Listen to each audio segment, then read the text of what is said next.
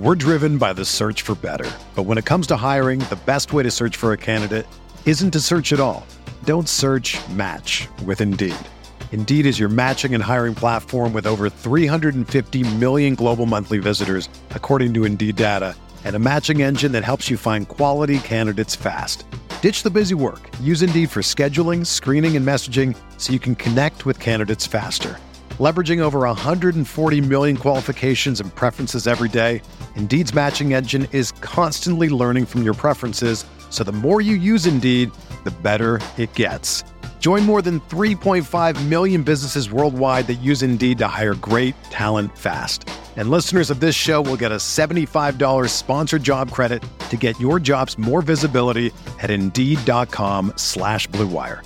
Just go to Indeed.com/Blue Wire right now and support our show by saying that you heard about Indeed on this podcast. That's Indeed.com/Blue Wire. Terms and conditions apply. Need to hire? You need Indeed. Everyone is talking about magnesium. It's all you hear about. But why? What do we know about magnesium? Well, magnesium is the number one mineral that 75% of Americans are deficient in. If you are a woman over 35, magnesium will help you rediscover balance, energy, and vitality. Magnesium supports more than 300 enzymatic reactions in your body, including those involved in hormonal balance. From functional medicine doctors to mental well-being and female hormone experts, we all know that magnesium is the one mineral to improve all aspects of well-being and health. But which one? Magnesium Breakthrough from Bioptimizers, the trusted choice recommended by leading experts with 7 best-absorbed forms of magnesium to ensure your body receives the support it needs for overall well-being. Go to bioptimizers.com/balance today and use code BALANCE10 for 10% off. Support your journey to wellness at bioptimizers.com/balance. Magnesium Breakthrough from Bioptimizers, your foundation to optimal health and vitality.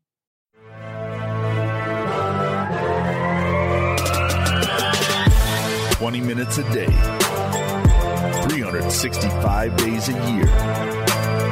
This is the Pack a Day Podcast.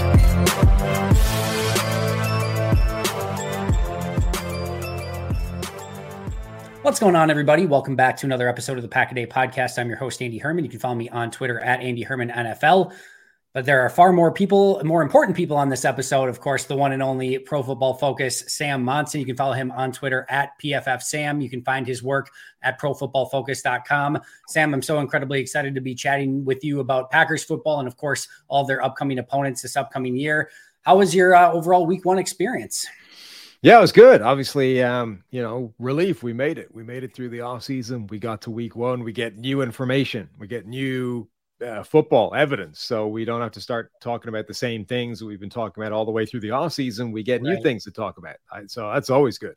No, I totally agree. There certainly was a lot to take away from Week 1, from key injuries to huge upsets to some of the best quarterbacks in the league all losing in Week 1, which was kind of surprising. But I wanted to start off with one of those key injuries. You had a great article out there on Pro Football Focus about Aaron Rodgers and discussing his injury. Obviously, everyone can go check it out over at ProFootballFocus.com. But what was kind of your overall takeaway from the Aaron Rodgers injury and what it means for the league?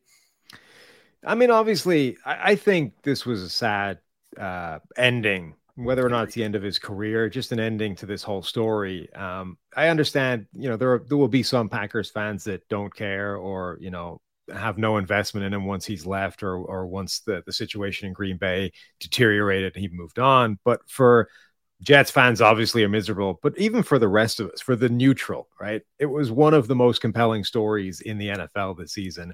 How would Aaron Rodgers, an all-time great quarterback, do in New York, a different environment? Would he be able to drag the Jets back to that kind of Super Bowl level, really put them in the contender status with the best teams in the AFC? How would it all work? And obviously Hard Knocks only fed into that. And then it was just such a deflating feeling that it lasted, 4 snaps. And then that's it. The end. Achilles, gone. So I think that was just the overwhelming sentiment. And it was, you could see it, anyone watching that game, the buzz around the stadium, 9/11, like the whole atmosphere was incredible. And then 4 snaps in, the stadium is silent. It's just all the energy had just drained out of the building. And I think, that was my kind of immediate reaction was just a feeling of sadness that it ended that way. Yeah, I couldn't agree more. And I did an episode right after it happened, here on the show. And one of the things I mentioned is like, even the most cynical person that's just like, screw Aaron Rodgers, I'm so done with him or whatever.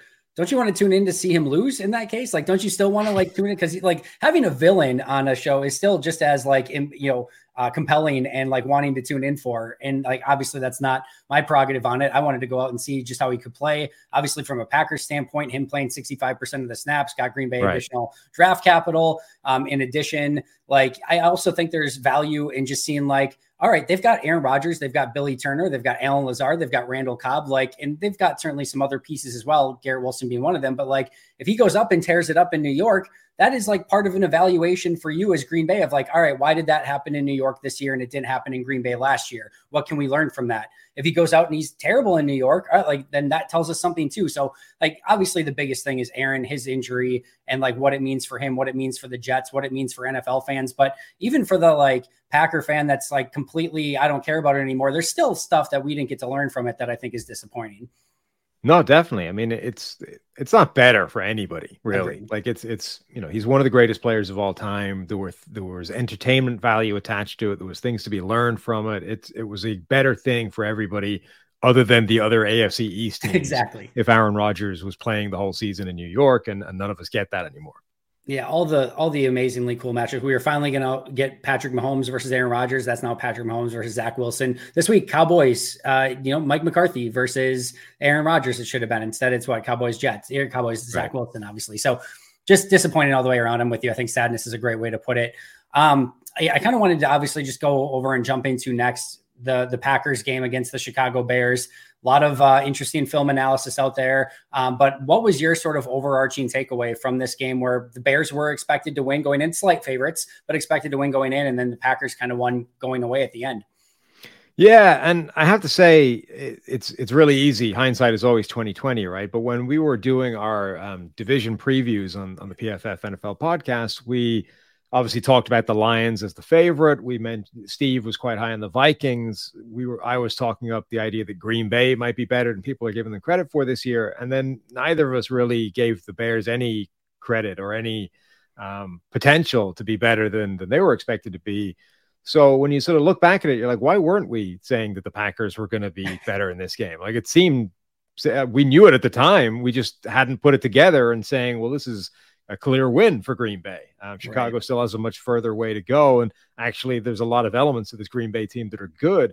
Now, I think what we get to learn is, week one, you always get weird results everywhere. You get a lot of big results that are sort of heavy wins in one direction or the other, or dominant performances by a team or a unit or a side of the ball. And you're never sure, was that one side of that being really good or really bad, or was that the other side? How much was one or how much was the other? So, Green Bay's offensive line looked amazing. Yeah. How much of that is they're actually that good, and how much of that is the Bears still have the league's most inept defensive line? Like, Agreed. That's something we need to learn next week and beyond. And there were a few elements of that, I think, in this game where Green Bay won handily in several different areas. And it's up in the air at the moment how much of that is an indication that the Packers are actually a very good team this year, and how much of it is the Bears are still the Bears from a year ago.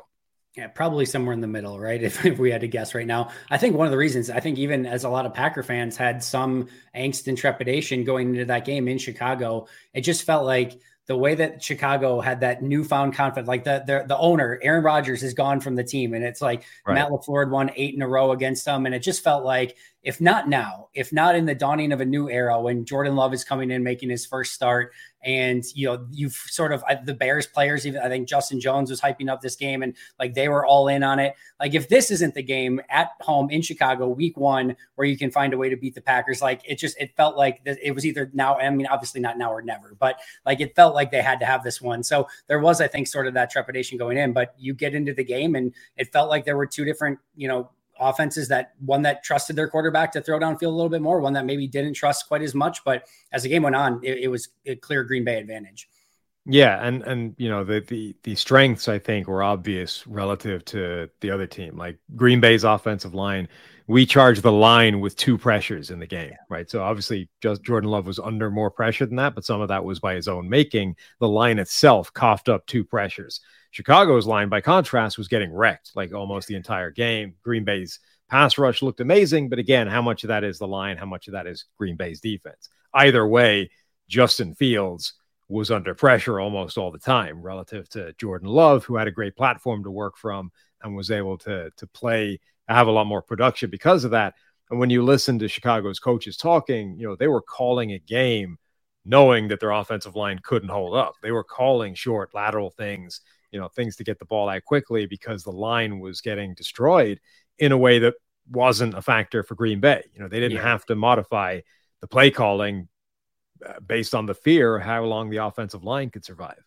It was one of the few reasons that I was very, at least semi-optimistic about this season. The Packers offensive line never really got going last year. Bakhtiari had the injury, came back. Then he had the appendectomy midway through the season. Elton Jenkins, he missed a couple games. Then he was at right tackle, which didn't fit. Then he finally got back to left guard, played better. But it never really came to fruition, I think, what we expected last year. I think if they can have a full season of Bakhtiari at left tackle, and fingers crossed on that, Elton Jenkins at left guard, Zach Tom, we'll talk about him in just a moment at right tackle. We'll see what Runyon and Myers can do, but I think they have an opportunity to be much better up front. And as you know, Sam, if you've got a winning advantage in the trenches, you have a puncher's chance in just about any given game. But you brought up Justin Fields and sort of his propensity, or like just the offensive line's propensity to give up pressure in that game.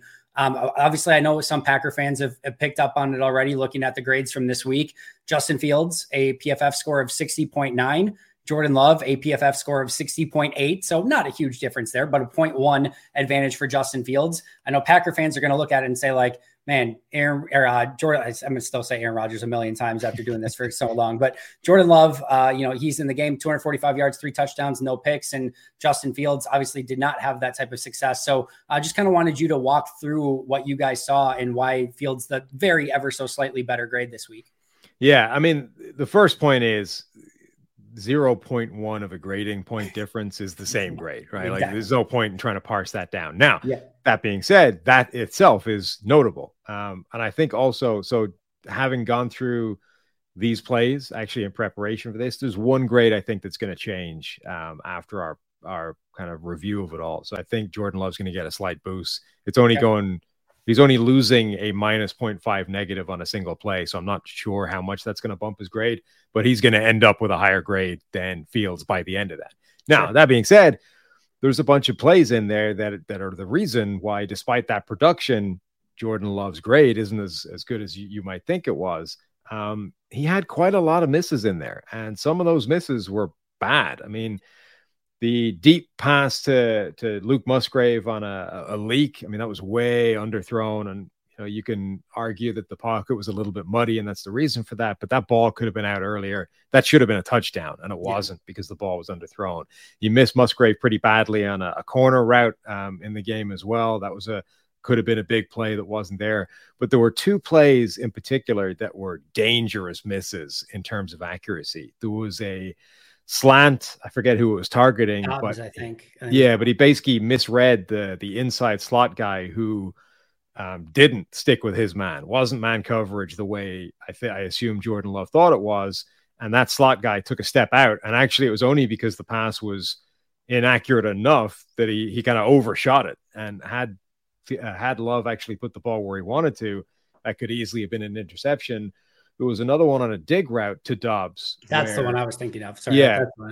Where he just missed high. And that's, that happens. All quarterbacks do that. But the way he was missing high was throwing the ball right to the safety, like right to him. And it actually required Dobbs getting a hand on it to stop that being picked off. So those are a couple of really dangerous passes that could have been really problematic. And then the other thing that won't show up in, the passing stats is the fumble. Now, he picked it up and he was able to, that was the tight end leak play. So he picked it up and he got a positive play out of it. But when you drop the snap, that's a turnover worthy play, right? Yeah. When you drop it, where that bounces is not within your control. It's luck, right? Yeah. And sometimes it's going to bounce right back to you. You're able to scoop it up and make a play at the end of it. And when you do that, you'll get credit back. You know, he gets a little bit of credit back for picking it up. He gets a little bit of credit for the throw, even though it was underthrown. But you get a big downgrade for putting that ball on the ground, because if it bounces the other way, it's a turnover, and it was nothing you did to change that. So those are the kinds of plays that get featured in the downgrades that don't show up in that box score, or the production, or the offensive, even the EPA per play at the end of it, right? That play in particular, that's a positive play because it's a big passing play to Luke Musgrave, but it's an underthrown pass. It should have been a touchdown, and it had a fumble involved in it. So that's going to he ends up with a net negative grade on that play for us, even though the play result was a net positive, because the chances are over time, if you drop the snap however many times, you're going to lose a bunch of those, and the net EPA of those is going to be negative. Yeah, no, that totally makes sense. I'm also curious, and I don't disagree with any of those assessments either. And I thought the one to Dobbs, where he was early to Dobbs that you were talking about, where the safety's right there, it was a really nice job by Romeo getting his hand out there and making sure that he kind of at least knocked it down to make sure that I think it was Eddie Jackson on the play, was probably going to go pretty much right to him. So definitely, like you said, a potential another turnover worthy play there. I'm wondering if you had, like, how you viewed when he stepped up in the pocket in the 2-minute drill when he got sacked on that play. I thought he actually had, there wasn't much downfield, if I remember correctly. He had the opportunity probably just to get rid of the ball at that point, especially in the 2-minute drill. I also thought he just had an alley up to his right if he wanted to run for it and just take that alley. And instead, I'm not sure what he saw or felt, but he went left and right into a defender instead of, like I said, kind of taking the natural pathway there. Yeah, we charged him for that sack, and he gets a downgrade on that play because of it. You're right. It was, I think, a pretty clean pocket to begin with. And even if you say, okay, everybody's covered, there's nowhere to go here, I agree with you. It was opening up. I forget either the A gap or the B gap on the right-hand side. There was a gap opening, and he could have gone through there and taken it. Instead, he did kind of circle himself back around and just found a sack that shouldn't have been there. So, yeah, absolutely. Those are the kinds of, again, that's a kind of hidden negative, right? It's not going to show up in passing stats, but that's a negative play for the offense that didn't need to exist. And those are the ones, not always to compare it, but those are the ones Aaron Rodgers would always get mad at himself at when his offensive line did a great job of protecting, and then he would run into a sack, and he'd be like, there were multiple times in post-game press conferences where the box score would say 1 sack, and Rodgers would be ticked off because he knew he was responsible for the sack for it. So hopefully I think he'll learn from that. And obviously you certainly don't want to take that sack in a 2-minute situation. And then they compounded the issue by not calling a timeout, letting, I think, like 34 seconds or something crazy run off the clock. And then Anders Carlson, the rookie, kind of bailed them out. Outside of, like, grade aside, box score aside, your overall overarching thoughts from Jordan Love in game 1 as the full-time starter in week 1. Hello, friends. As many of you know, a few years back, the Milwaukee Bucks were in the NBA Finals, and I desperately wanted to go to Game 6 in Milwaukee to see them win the championship. As you can imagine, prices were insane, and I kept going back and forth with different apps to try and find the cheapest tickets possible. I finally found them, clicked purchase, and of course they were gone. Goodbye Game 6 of the NBA Finals. Now, thankfully, the day of the game I was able to find a ticket, but the entire thing was so expensive and way too stressful. I really wish I could have simply used Game Time to alleviate all of the stress and all of the hassle. I've started using Game Time app for purchasing all of my tickets, and I wish I would have done so sooner. From low prices to easy to find tickets to last minute ticket deals, the Game Time app is perfect for all of my ticket needs. Game Time is the fastest growing ticketing app in the country for a reason. You can get images of your seat before you buy, you can buy tickets in a matter of seconds, 2 clicks only in fact, and tickets are sent directly to your phone so you never need to dig through your email. The Game Time guarantee means you'll always get the best price. If you find tickets in the same section and row for less, Game Time will credit you 110% of the difference. Snag the tickets without the stress with Game Time. Download the Game Time app, create an account, and use code PACKADAY for $20 off your first purchase. That's code PACKADAY. Terms apply. Again, create an account and redeem code PACKADAY for $20 off. Download Game Time today. Last minute tickets, lowest price, guaranteed. It's finally football season, which means It's also finally daily fantasy football season. And while I get excited to play daily fantasy every year around this time, I'm even more excited this year because I'll be using Prize Picks for all my daily fantasy selections. Prize Picks is really simple to play. You can make picks and submit your entry in less than 60 seconds. Even better, they offer ultra quick withdrawals to make all your transactions super fast and easy. Also keep an eye out for weekly promotions that can lead to big payouts. My favorite? Taco Tuesday. Each Tuesday, Prize Picks discounts select player projections up to 25% to provide even more value. Before football season ramps up, I've been using Prize Picks for my MLB and college football picks as I prep for a season of winning in daily fantasy football. The experience has been amazing, and it's increased my daily enjoyment of watching Brewers and Badger games. Now, it's time to get some Jordan Love entries in prior to this weekend's game. The great thing for me is that they offer Apple Pay, which makes depositing money into my account so incredibly easy. So what are you waiting for? Join me on Prize Picks by going to prizepicks.com/packaday and use code packaday for a first deposit match up to $100. That's prizepicks.com/packaday using code packaday for a first deposit match up to $100. Prize Picks, daily fantasy sports made easy. Yeah, I think overall, you still have to be encouraged by what we saw from him. Like he's clearly got enough to be a quality starting quarterback. Now, the question is going to be, over 17 games, how many of those negatives are going to be there? How many turnover worthy type plays? And then what does it look like? But it's functional, obviously, right? He's clearly got the tools. He's got the physical ability. He understands how to run the offense.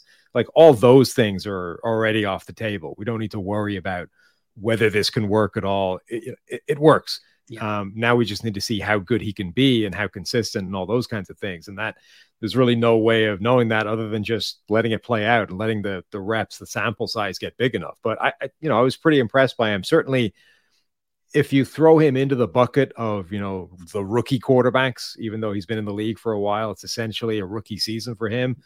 I think what we saw from him was significantly more impressive than any of the other guys getting like their first start. Bryce Young, CJ Stroud, Anthony Richardson. I think even Richardson may have been the closest to him in terms of that ability, and he was still a reasonable gap behind. It's one of the things I think is so fun about this season is all the quarterbacks. You can add Desmond Ridder, Sam Howell, so many of those guys into this. And it's just like, I think Ridder versus Love this week is going to be really fun to see which one of them takes that step. And does Love continue to kind of lead that pack of kind of quote unquote unknown quarterbacks? But you get kind of these really fun matchups week in and week out and see who can kind of rise to the occasion. I'm with you. I've kind of been saying, I still have no idea where Love's ceiling ends up, but his floor has been significantly higher than I kind of expected it to be at this point, just based on what he's done in camp, preseason, and now in week one. As you mentioned, just the command of the offense, the progressions, the cadence, the getting everyone lined up, just all those things that also don't count in a box score, but are extremely important to a quarterback's success. He's much more advanced there than I thought he was going to be at this point, and I think that's a really positive sign for him. Yeah, definitely. No, I mean, he's under a lot of pressure, or he has a lot to live up to in terms of that Brett Favre, Aaron Rodgers line of succession, right? And the chances are he's not going to be a Hall of Fame quarterback just because most guys aren't, but he's doing a good job of showing that he's not, at least the line isn't ending here, right? We're not immediately going, forget it. They've already screwed it up. They need a new guy. He looks like he can be the next guy in line.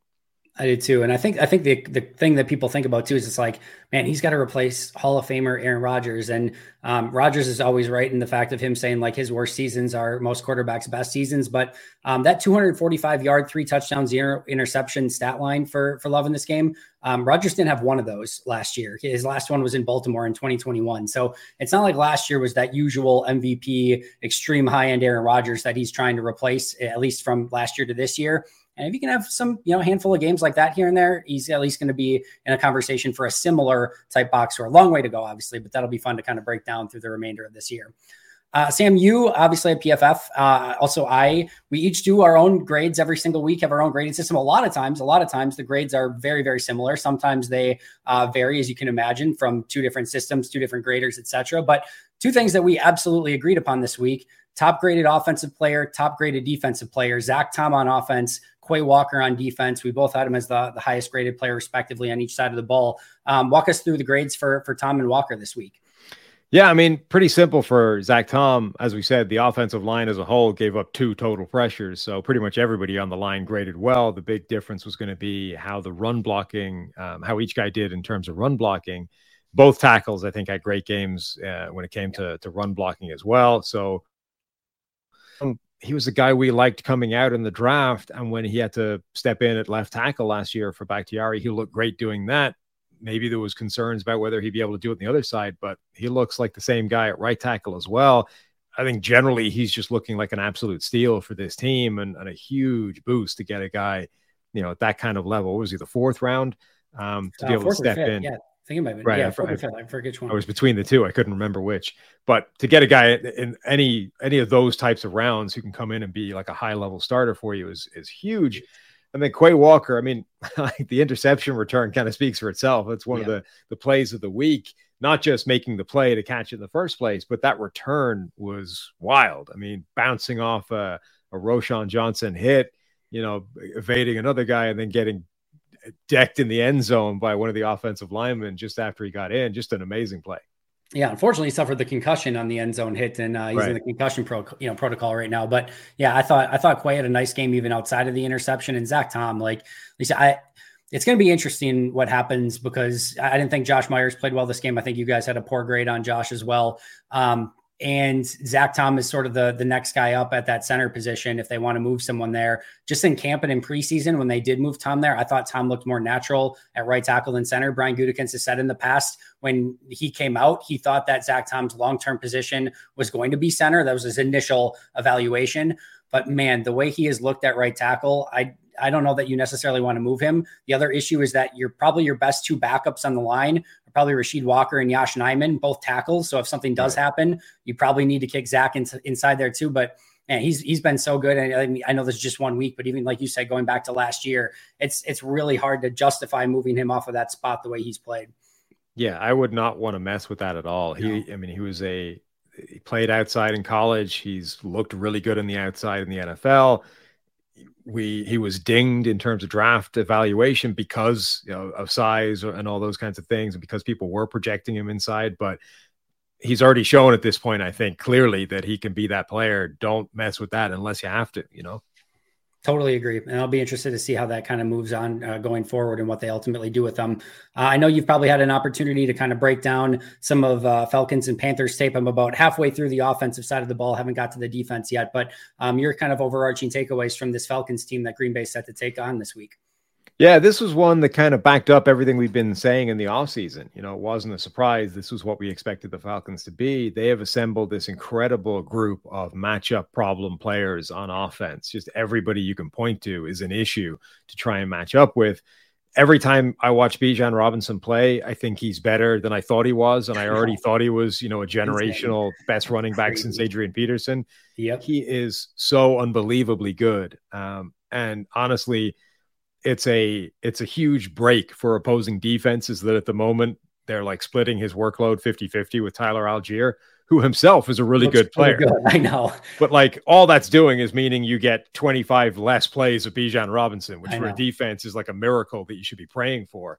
But it's Desmond Ridder looks like he's going to struggle still. He's not still having the cleanest game in the world. The biggest plays he makes are somebody else making the play, whether it's Bijan turning a 5-yard loss into a touchdown, whether it's Kyle Pitts making one of his spectacular plays downfield. It feels like that's what this offense is going to be for a while. Desmond Ridder just trying to get the ball in the hands of insane playmakers and letting it work. The one thing that was a bit different, though, was Carolina's defensive line got a lot of joy against that offensive line. Chris Lindstrom, now the highest paid guard in the NFL, or was when he signed his contract, he got absolutely ragdolled by Derek Brown on a few occasions. So that offensive line had bigger issues than in that game anyway, than we expected it to going in. And then the defense was much better.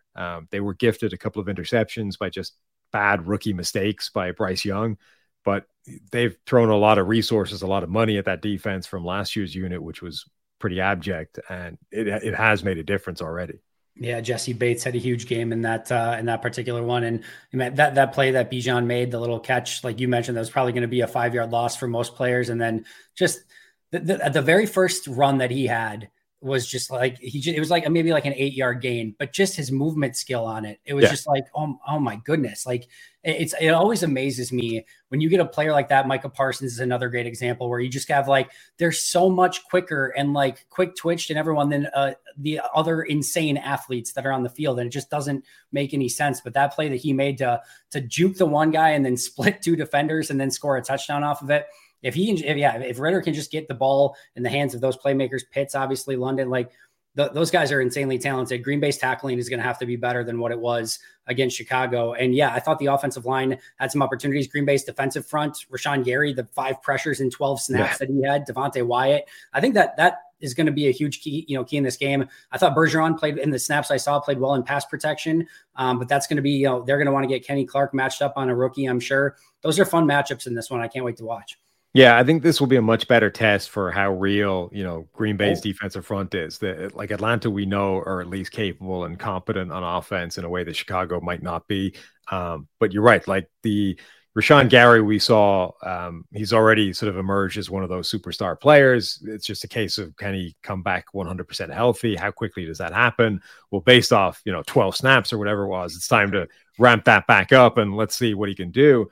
Devontae Wyatt becoming the player we thought he would be when they drafted him would be a huge development for this team.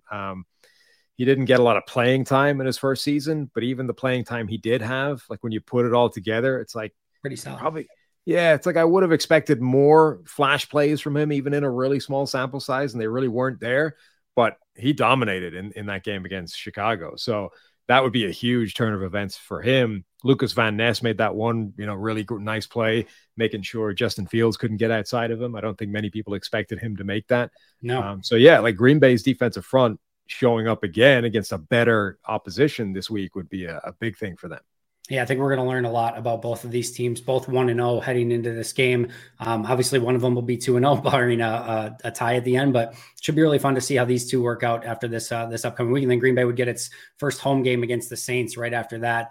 Any other key takeaways, Falcons, Packers, or any other week 1 things that kind of stood out to you overarching? No, I mean, the Packers are an interesting opponent because of that offense, because it's basically set up. It's like a college offense. It's sort of designed around, we have 4 or 5 guys that are athletic freaks and matchup nightmares, and the quarterback isn't great, and the scheme is just going to try and get the ball in their hands and see if that works, and they're going to be run heavy. So it's an interesting test for every team they come up against, because it's a very unusual offense that most teams are not running. It's very dissimilar to any other offense in there. So are you saying the Packers offense or the Falcons offense? No, the Falcons offense. Yeah. The way they run, I think, is a very dissimilar offense to anybody else, which makes it just an interesting test for every team they come up against. It's not necessarily are you better or worse. It's like, this is unique. This is different from everything else you're coming up against. How do you handle it? And some of the times in the regular season, that's like the last thing you want to see. You just want something familiar, especially when it's a non-familiar opponent. Like the Packers and Falcons obviously don't face each other all that often. So to have an unfamiliar opponent and then to come across something that you have to spend extra time studying and preparing for, that's like one of the worst case scenarios sometimes, especially when it's on the road, coming off a win for a young team. It's going to be a really interesting one, but I can't wait to see how it plays out. Sam, you are absolutely amazing. I cannot wait to have more chats with you throughout the course of the season. Tell the good people where they can follow you on social media and what you're working on for PFF.